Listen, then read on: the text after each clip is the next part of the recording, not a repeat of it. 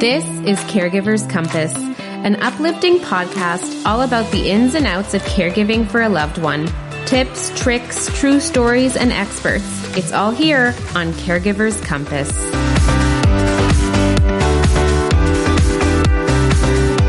Welcome to Caregiver's Compass. I'm Stephanie Muscat, your host, therapist, and licensed social worker. Please note that this podcast is not the act of psychotherapy. So today we have an incredible person on the podcast. His name is Brian Smith, and I met Brian on Instagram on my platform. He had such an inspirational page, and I really just became so inspired by everything that he was doing, and I knew I had to have him on here. So Brian is a professor at the University of Notre Dame, and he is an engineer, and that is his profession, but he has so much going on behind the scenes. He's an incredible person. So welcome, Brian, to the podcast. I'm really happy to have you. Brian and I have spoken a few times, and definitely there's a friendship brewing, and I really just think he's such a great guy. So Brian, why don't you introduce yourself and tell us who you are? Sure. So you gave a good start to it. So I'm will be 42 years old later this summer. I've been a caregiver for around 16 years. My wife has multiple sclerosis. Her name is Demetria. You said what my profession is. I work at Notre Dame. I'm a full-time professor. We have an almost 7-year-old son. His name is Jude. So I'm kind of a full-time active parent as well. And then obviously a caregiver for my wife, Demetria. She developed multiple sclerosis towards the end of 2005, beginning of 2006. That's when she first started having symptoms and when she got her diagnosis. First few years, she didn't really have too many challenges, but then she had a pretty severe deconditioning and a severe onset of physical disabilities.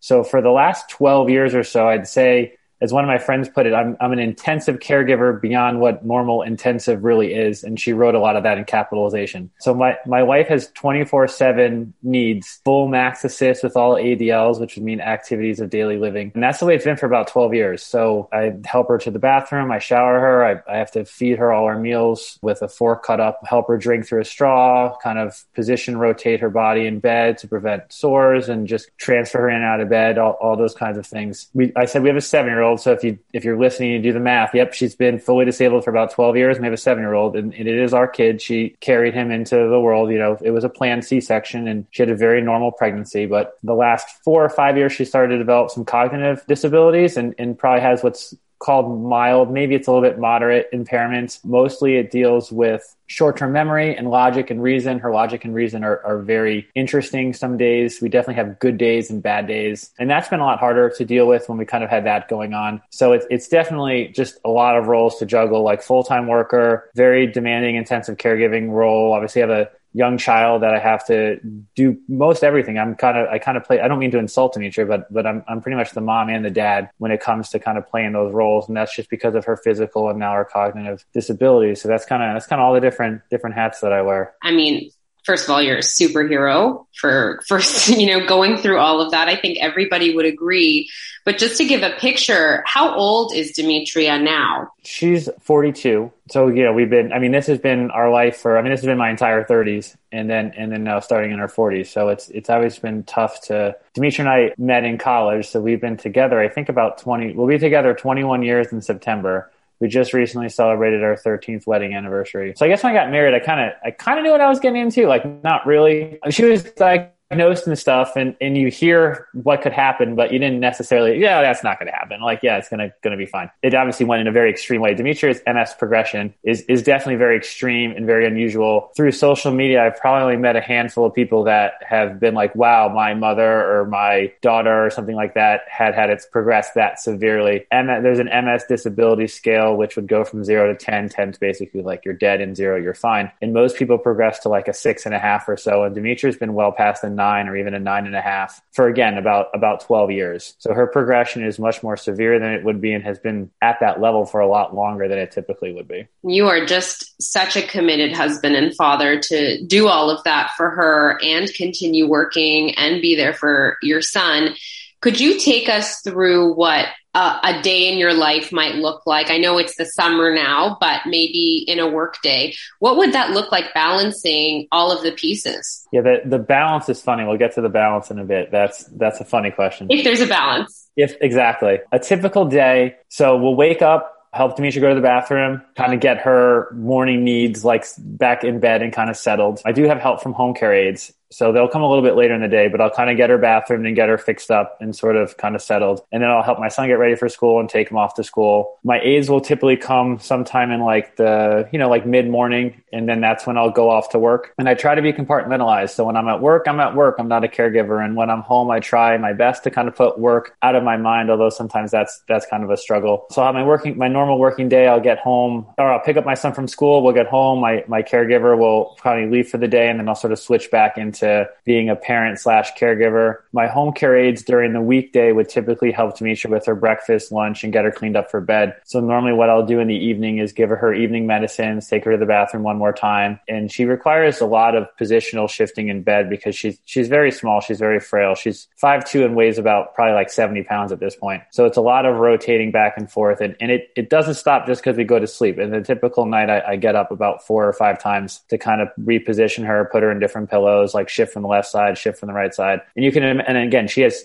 very little, she has no functional use of her arm. So, if she sneezes, I got to get up and get a tissue for her, or if, the covers get pulled off by accident, I got to recover her. So I'm typically out of bed 4 or 5 times during the night. So I'll get her kind of needs met. At the same time, I'll be helping my son get dinner. Sometimes he's in kindergarten. So sometimes he has, pretty simple, straightforward homework that we'll work on, get him to bed. And then normally I do like my third shift of work where I'll kind of work from typically 8:30 till about 10:30 or 11. I'll do that 4 or 5 nights a week. One night a week, I'll just be too tired and I'll go to bed at like 8:30. And then we just kind of wash, rinse, and repeat. Weekends are a little bit more challenging because I tend not to have care. Home care aides like their weekends just like everybody else likes their weekends. So that means my weekends tend to be a little bit more demanding than my weekdays because I just don't have any help with Demetria. So it's kind of me trying to juggle making sure she gets her 3 meals and goes to the bathroom 3 or 4 times and get cleans up and changed for bed and that kind of things, while also doing, like 4 loads of laundry and cooking food and trying to keep my almost 7-year-old sort of entertained. So that's definitely like a lot of juggling. I do have an advantage of being a professor in that I have tremendous job flexibility. I kind of just show up for my classes, and that's really the only time I absolutely need to be somewhere. I can set my office hours whenever I want to. Like this past semester, I had office hours at 10 o'clock at night over Zoom because that just worked better for me. And to be honest, that's when students are up doing their homework anyway. So it kind of works. If I,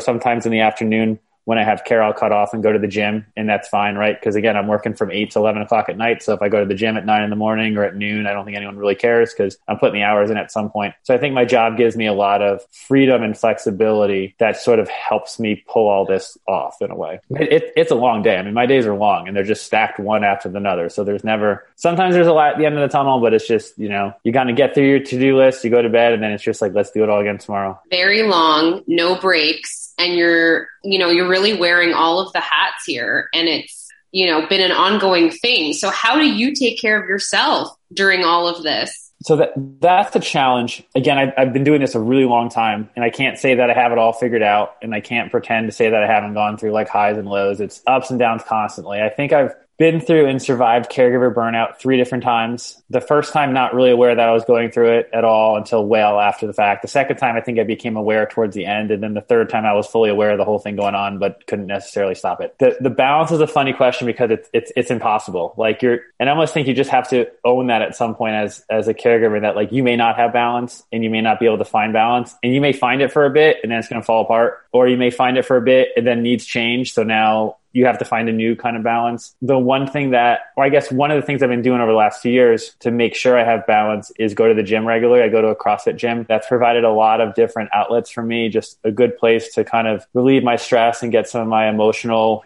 outlet through exercise. I do a lot of group classes, so it tends to be a good social outlet for me as well, and a way to meet friends and also provide find supportive friends that can kind of help and just become part of my greater support system. So it's really checked a lot of boxes for me. And then it's my one time of the day where it's like, sometimes it's the only hour of my day. Actually, often it's the only hour of my day where I'm not a parent and I'm not a caregiver. Like it's just me. My son is being taken care of by somebody. My wife's being taken care of by somebody. I don't have to worry about them. And I really try to stay mindful of that, of like, I'm not thinking about them because I'm here. This is like sort of my time. So that's probably the best I can do to sort of give myself those breaks. Like I'll occasionally get some weeknights off where my wife will go spend the night at my mother-in-law's house. That may happen. That's been happening more recently this past year, although some years it's only happened 1 or 2 times. I'll be honest, I went on vacation with my son 2 years ago, and my prior vacation to that was 10 years before, which was our honeymoon. So I don't get out for long weekends or trips or those things. But I also have another advantage of being a professor is that I don't really work too much in the summer. And I've made that conscious decision because I think it's more important for my mental health and my physical health to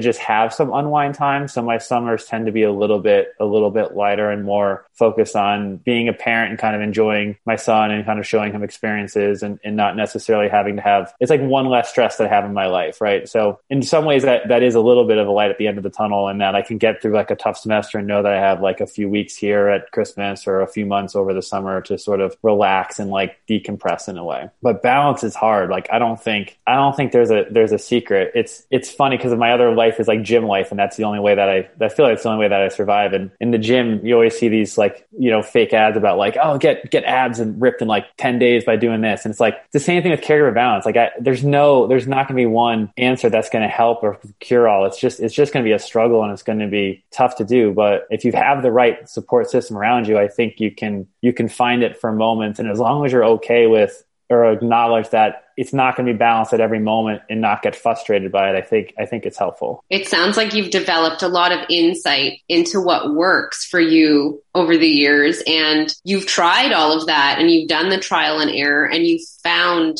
that place in your CrossFit. So I think it's important for people to know that if they don't know what works, just keep trying and seeing, because for me, like when I was going through it, the gym and working out was also very helpful. But of course, that's not for everybody, and everything is different and everyone works very differently. So it's incredible that you found CrossFit. Was that just by chance that you had gone into that, or was that something you did before? So I've talked to other caregivers. I'm curious if people have this or if you have this. Like I kind of developed a caregiver bucket list, which is basically all the things that I would do in my life if I didn't have to caregive and have the time. These are the things that I would do with that extra time. And the first one was travel, and that's just unrealistic at this moment in life. And the second one was join a gym and get in really good shape. So I think when I was going through my second phase of burnout, I was like, okay, I think I can make that happen. And for some reason, I Googled CrossFit and I Googled South Bend because that's where I live. And there's actually a gym called CrossFit South Bend. It's like 3 miles from where I live. And I'm like, oh. And then the more I started looking into it, it actually like their class schedule works with my care schedule. And I'm a very competitive person. So that's another outlet that CrossFit brings me, is the sort of competitiveness within yourself or even within a group class. And then I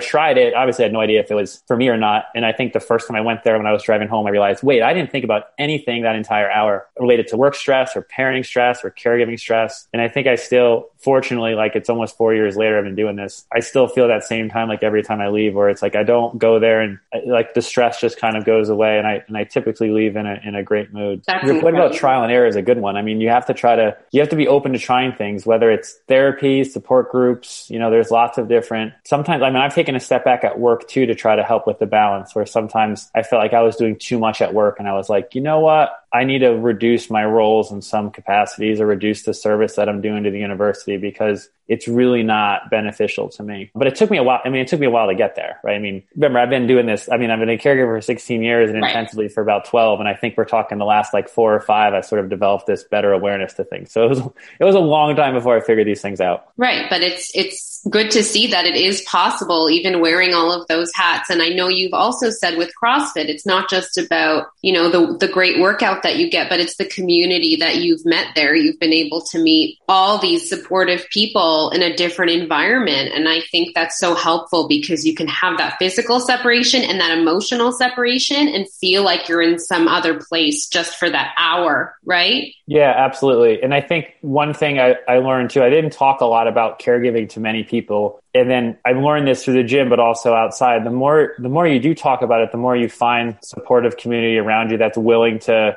help. And maybe that's just listening, but also maybe it's like coming over and providing some assistance or other ways like that. So I think you're right. The community there has been as, if not more beneficial than the actual like getting in better physical shape just because of those relationships that you're able to develop. It's incredible, Brian. I'm so glad that you found that and that's provided you with not balance, but a little bit more sanity, I guess. Yeah, for sure.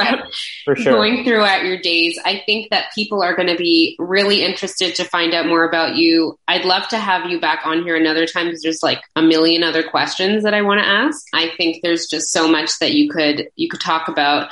Where can people find you if they want to talk to you or learn more? I'm on Facebook, but I'm very inactive on Facebook. I'll go several days without even looking at it. And I don't think I've actually posted anything there, but I am a little more active on Instagram. I think my handle is bsmith_ND for Notre Dame. And I post a lot of stuff about my son, but there's some stuff there that I'll post about caregiving, trying to be more open about my experience as well as multiple sclerosis and kind of some of the struggles that my wife has. But that's where it'll be, bsmith_ND. Great. And all of this will be in the show notes as well. So if anyone needs to kind of look that up in writing, I'll have that on there. Thank you so much, Brian, for being here, for sharing your truly inspirational story. I know you don't feel you're inspirational, but I do. And I think a lot of other people really will. And I think you have so much to give to the community and people really will learn from you. So keep up the incredible work. I'd love to have you back and we'll speak soon. Great. Anytime. Okay. Thank you so much. Take care. Thanks for listening to Caregiver's Compass. If you've enjoyed this episode, please leave us a review. Your ratings and reviews help more people like you find our podcast. Don't forget to subscribe and share this episode with someone you think would love it. Please note that I'm currently booking discovery calls on my website for one-on-one private therapy sessions. If you are interested, please check it out at compassionandcaregiving.com. I'm Stephanie Muscat. Have an uplifting day, and I'll see you next time.